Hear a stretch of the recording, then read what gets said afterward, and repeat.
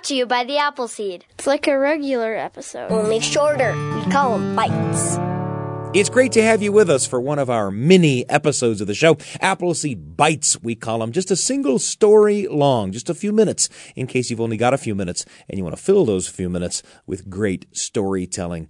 And, of course, we bring to you a few of these every week in preparation for Thursdays when we drop our full hour-long episode of the show.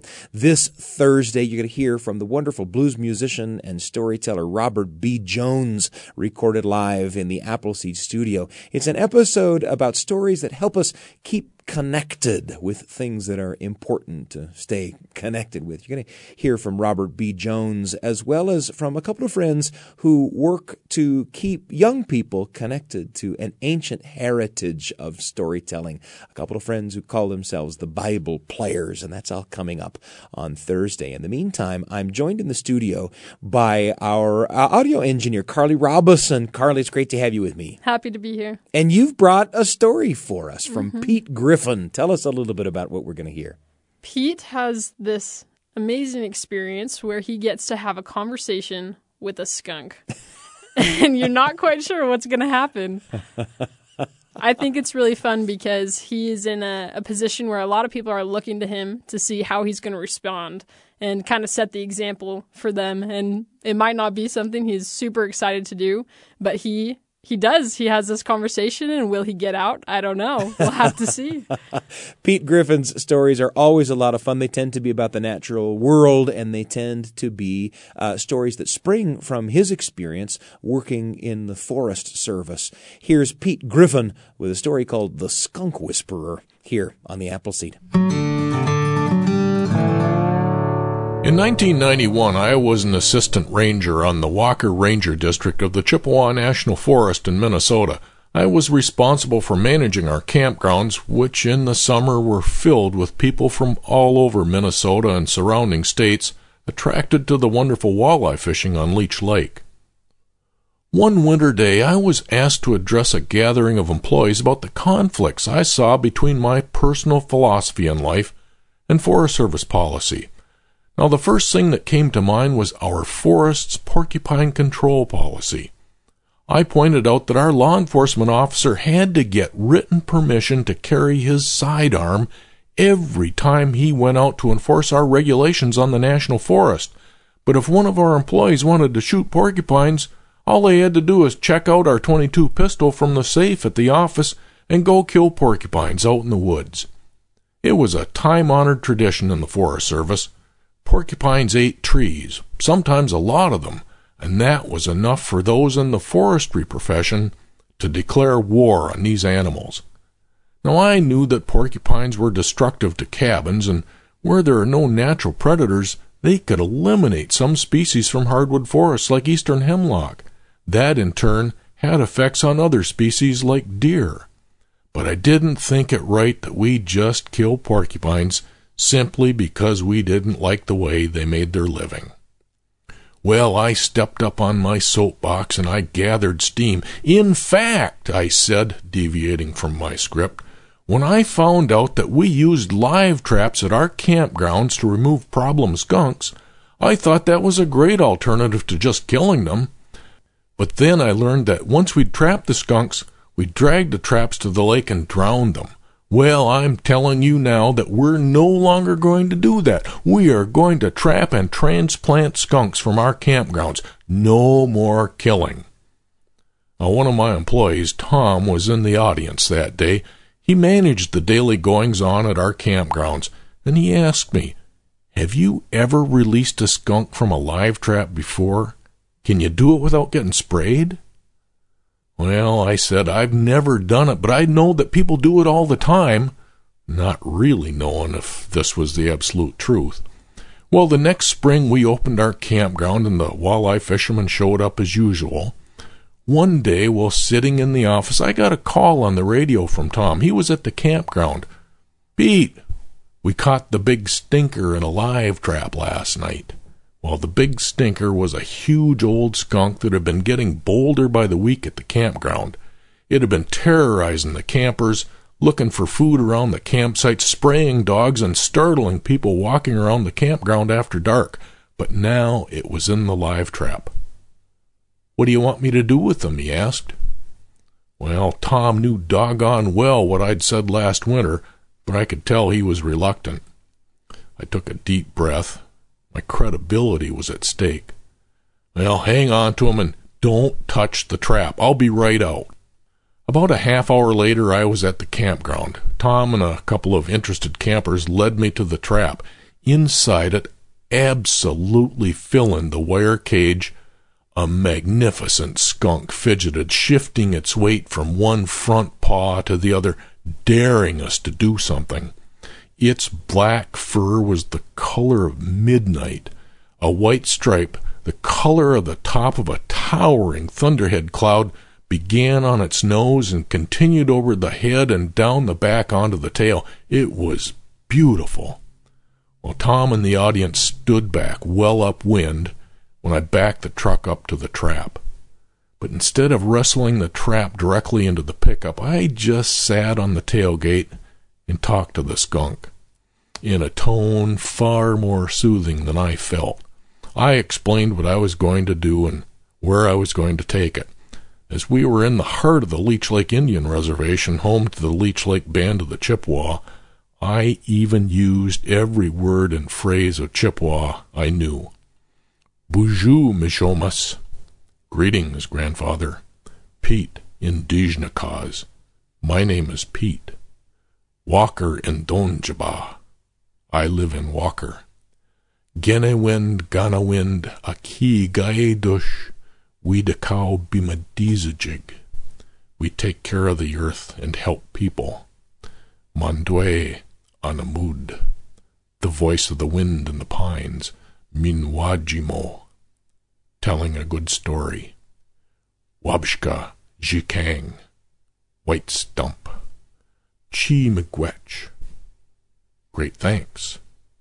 I tell folks that was all meant to ease the skunk's nerves, but it was just as much giving me time to build up my own courage. Very slowly, I carefully draped a blanket over the trap. The skunk eyed me with its beady little eyes, claws gripping the wire mesh of the trap. Still talking, I gently hoisted the trap into the bed of the truck, eased the tailgate closed, and slowly drove out of the campground, heading for some old farm fields on the national forest about 15 miles away, a place that ought to be great habitat for wild skunks. When I got to my destination, I reversed the process and gently lowered the cage to the ground, talking all the time. I cautiously lifted the blanket from the trap. It was then I discovered that my plan had a serious flaw. Not only was I going to have to handle the trap to open the door to let the skunk out, but the door to the trap was spring-loaded, and I'd have to hold it open as the skunk exited. Thankfully, that was at the back end of the trap, out of the reach of its teeth, but it was also at the business end of the skunk. Well, I sprung open the door of the trap, but the skunk didn't move. It couldn't turn around in the trap, and I had a hunch it wasn't going to back up if it couldn't see what was going on back there. I was going to have to encourage it to back out. While I scrunched up my face, held my breath, squinted my eyes, picked up the trap, and tilted it up. The skunk hung onto the wire mesh tighter with its claws, refusing to back out of the trap into the unknown. I gently shook the trap. It hung on tighter. I tilted the trap up more and shook it again. Finally, it lost its grip and slipped out of the trap onto the ground. The skunk looked at me and whirled around. I was staring directly at its rear end. I closed my eyes and my mouth and froze in place, holding onto the trap. When nothing happened after a second, I opened my eyes just a little bit, just in time to see the skunk waddling into the tall grass. I let out my breath. We'd both escaped. I loaded the trap back into the truck and headed back to the campground. Tom saw me come in and approached the truck. from well upwind, still not taking any chances. "How'd it go?" he asked. "No problem," I said. "You just have to know how to talk to him." Tom was still a bit skeptical, but if I could do it without any ill effects, he could too. We figured out a way to open the trap and latch the door open so a skunk could leave on its own without having to be encouraged by tilting and shaking the trap. So we were set. We weren't going to kill any more skunks at our campgrounds. Now, I didn't think about it until years later, but when Tom had called from the campground asking me what to do with the skunk in the trap, it was really a leadership test. If I'd told him he had to risk releasing a live skunk without me ever having done it in the first place, my credibility as a supervisor would have suffered. It was a lesson that I never forgot over the remainder of my career in the Forest Service. Pete Griffin with a story called The Skunk Whisperer, Life Lessons from the Forest Service. It's been a pleasure listening to that story along with Carly Robison, our audio engineer on the Appleseed. Carly, I love that story. It's so good. You know, the Appleseed family, the Appleseed team knows that these days I'm kind of helping manage a colony of feral cats in my backyard. First of all, there was a lot of sort of it could be worse, Sure. right, about this story. But also just thinking about other people and the care that they're taking in their interactions with wildlife, you know, even though this story's kind of comical, made me feel like I was part of a team that's maybe bigger than myself. Yeah. So I'm happy about that. Where did this story take you? You know, luckily, I have never had an experience like that with a skunk, and hopefully it stays that way.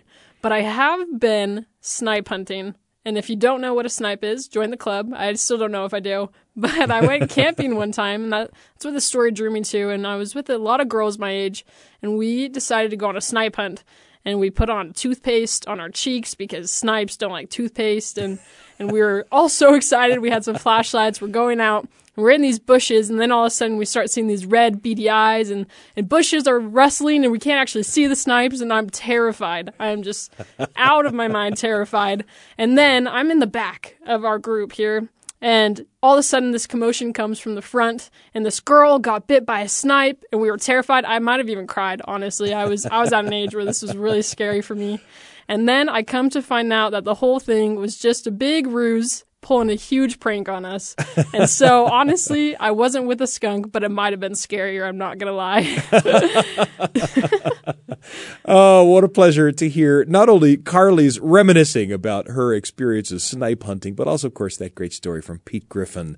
Maybe you have stories about interactions with critters that are worth hanging on to and sharing. And you, of course, can share those stories around the kitchen table or the living room. We encourage it. Share them with us, too. You can find us at theappleseed@byu.edu. Write them down, send them to us. We love to hear from you. And again, join us on Thursday for a terrific full hour-long episode of The Appleseed featuring a storytelling performance from the wonderful blues musician and storyteller Robert B. Jones joining us, come from Detroit to record right here in the Appleseed studio. And, of course, you won't want to miss that. That's part of an episode all about using storytelling to make connections, to stay connected with people and places that are important to you. Don't miss it. I'm Sam Payne. Thanks for joining us. For a bite! Brought to you by the Appleseed.